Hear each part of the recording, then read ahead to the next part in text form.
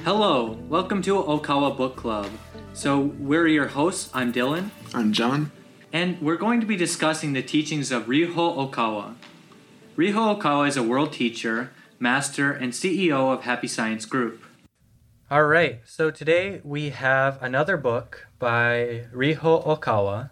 This book is Hong Kong Revolution, Spiritual Messages of the Guardian Spirits of Xi Jinping and Agnes Chow Ting.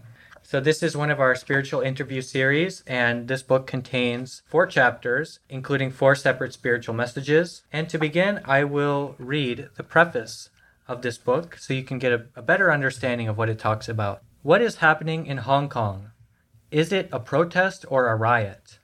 I would call it Hong Kong Revolution. Hong Kong is now fighting a revolution against China's totalitarianism to achieve the foundation of freedom. Hong Kong Chief Executive Carrie Lam announced yesterday the formal withdrawal of the extradition bill.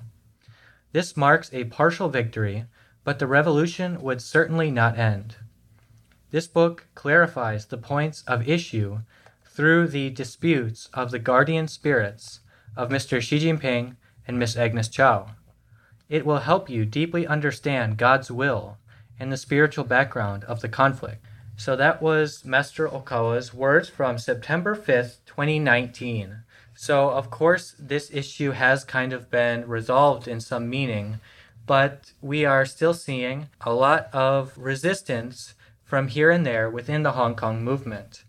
So after this book's publication, the Hong Kong movement was very strong until late 2019 and early 2020, when the Chinese Communist Party started arresting the leaders of the protests, and including Agnes Chow and Joshua Wong, both being arrested by the government, and essentially the CCP got what they really wanted.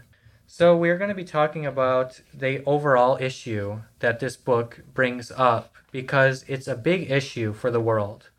And we're recording this in America, and actually the ideals of the Hong Kong freedom fighters are very similar to the ideals held by America's founding fathers, such as George Washington, Thomas Jefferson, and Benjamin Franklin. But what we are seeing is a lack of worldwide support in some meaning for these brave, noble, and action-oriented freedom fighters who are trying to make this world a better place. So we want to bring it up again and remind our audience just how important this is for God's will to be manifested on earth. So John, you are here with me today. I just wanted to ask you about your impression of this book and the overall situation in Hong Kong. All right. Well, Dylan, like most Americans, I was not very aware of what was happening in Hong Kong prior to reading this book. I remember, at the time that there was more protesting allowed there, seeing it in the media and keeping up with it. But it seems that as soon as the CCP came into, with full force, all that stopped, even in the American media. Mm-hmm. And, this book, even though we didn't know the direction that things were going to go into at the time this book was published, I still think it's a valuable read now. In fact, I only read it recently. And because it showed where things could have gone, it showed the stage in the way everything was being set at that time and the intentions of different forces happening at that time. But in terms of where we're at now, I really think it's terrible. I mean, it's just today, there's one of the largest, if not the largest, newspapers in Hong Kong called Apple Daily was officially shut down. Mm-hmm. And that was one of the biggest voices for democracy and freedom in Hong Kong. Mm-hmm. And the founder of it's in prison. Their assets were frozen. Mm-hmm. And, there's just sweeps of that. And, the longer China is there holding that territory, the more that they are calling just about anything which challenges totalitarian rule a national security threat. Mm. So many people are going to prison. They're being put in internment camps. Organizations are being shut down. This is a crisis of human rights that's happening right now. And it's a crisis of human rights that we in the United States are basically turning a blind eye to, I think. And I think that's just very unfortunate. Yeah, that's absolutely true, especially because, I would say the United States is usually split into 2 camps when it comes to the political situation. And those on the liberal side tend to strongly voice their strong support for human rights and people's rights to democracy and to do as they please. And this is exactly what is being trampled by the Chinese Communist Party in Hong Kong. And on the right side, what we are seeing is actually another battle, which is between the Christian church versus the atheist Communist Party. And the Communist Party is really trying to suppress the Christian resistance movement within Hong Kong and within other parts of China. So if they're intruding upon both the rights of Christianity and the rights of democracy, one would expect America to be there to support. And we have seen people voicing their opinions on social media, but what we haven't seen is strong action by the governing officials of the United States, and that is really saddening, especially because God's will is very clear in this situation. God, El Cantare, the supreme being, he is wishing for freedom, democracy, and faith on earth. He is against atheist, communist, totalitarian dictatorships which control people's lives. And so if the choice is so clear, we would hope that we could stand up stronger and support this movement. One other point I wanted to mention was, as a young person myself, I recently saw that among millennials are the lowest public trust in democracy these days. Actually, millennials are the age bracket which is looking the most for one-party system, strong leader, or AI to make decisions, or other types of strongmen type leaders who control the populace to their will. So there's some brave young people shown in this book, such as Agnes Chow, who are fighting for freedom, who are fighting for democracy. And that's the real wish for young people. It's to be brave and bold and stand up against this kind of way things are going in history and trying to pull history back to the way it should be going. I couldn't agree more. And I think that, as you said, the way things are going, I mean, if you look at the influence of what the CCP is doing there and how things are being censored, we see things like that going on in America right now in a much more mild form. You may not be put into an internment camp or have your assets frozen, but people are being removed from financial institutions from being able to access them and things of that nature.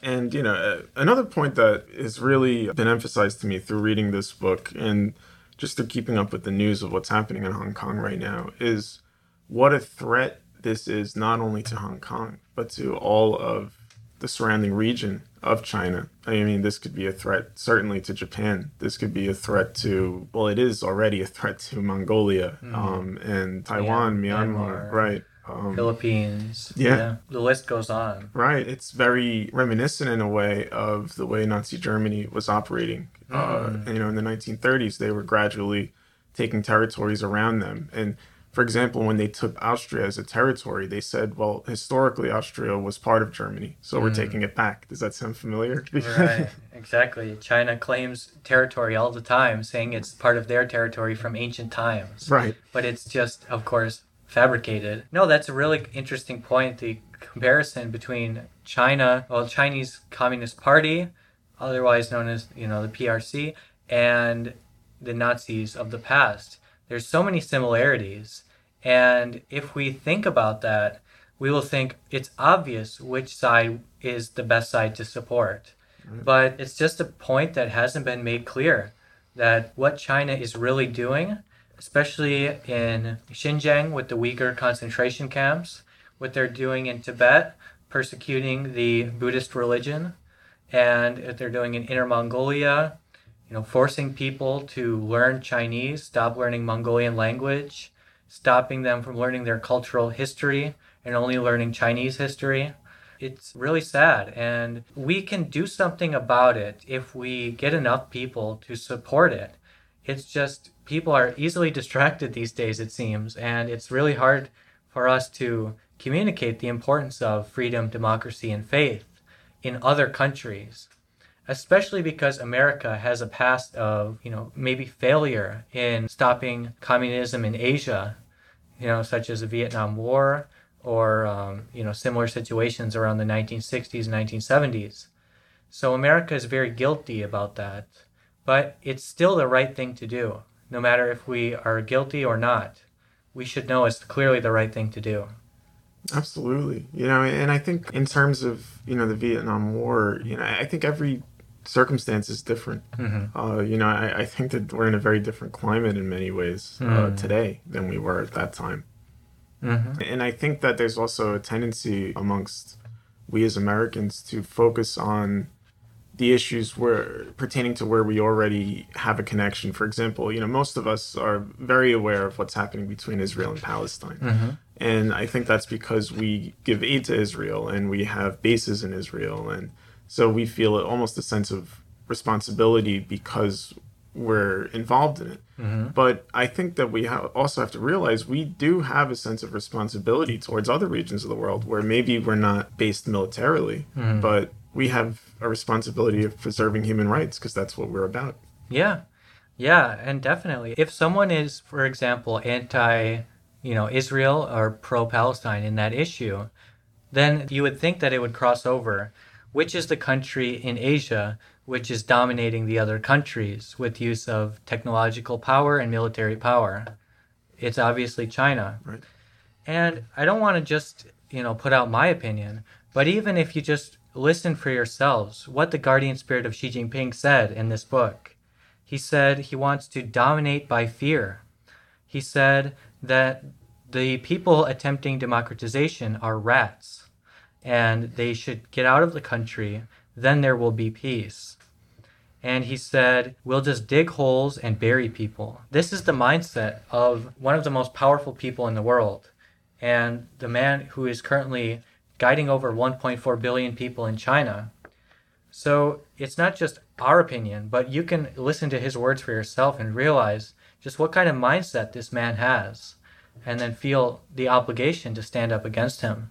Absolutely. And not only can you should read the words of what his guardian spirit is saying in this book and in other books that published by HS Press, but you can also confirm the intentions of Xi Jinping's guardian spirit by simply looking at what's happening right now to people in China and surrounding nations.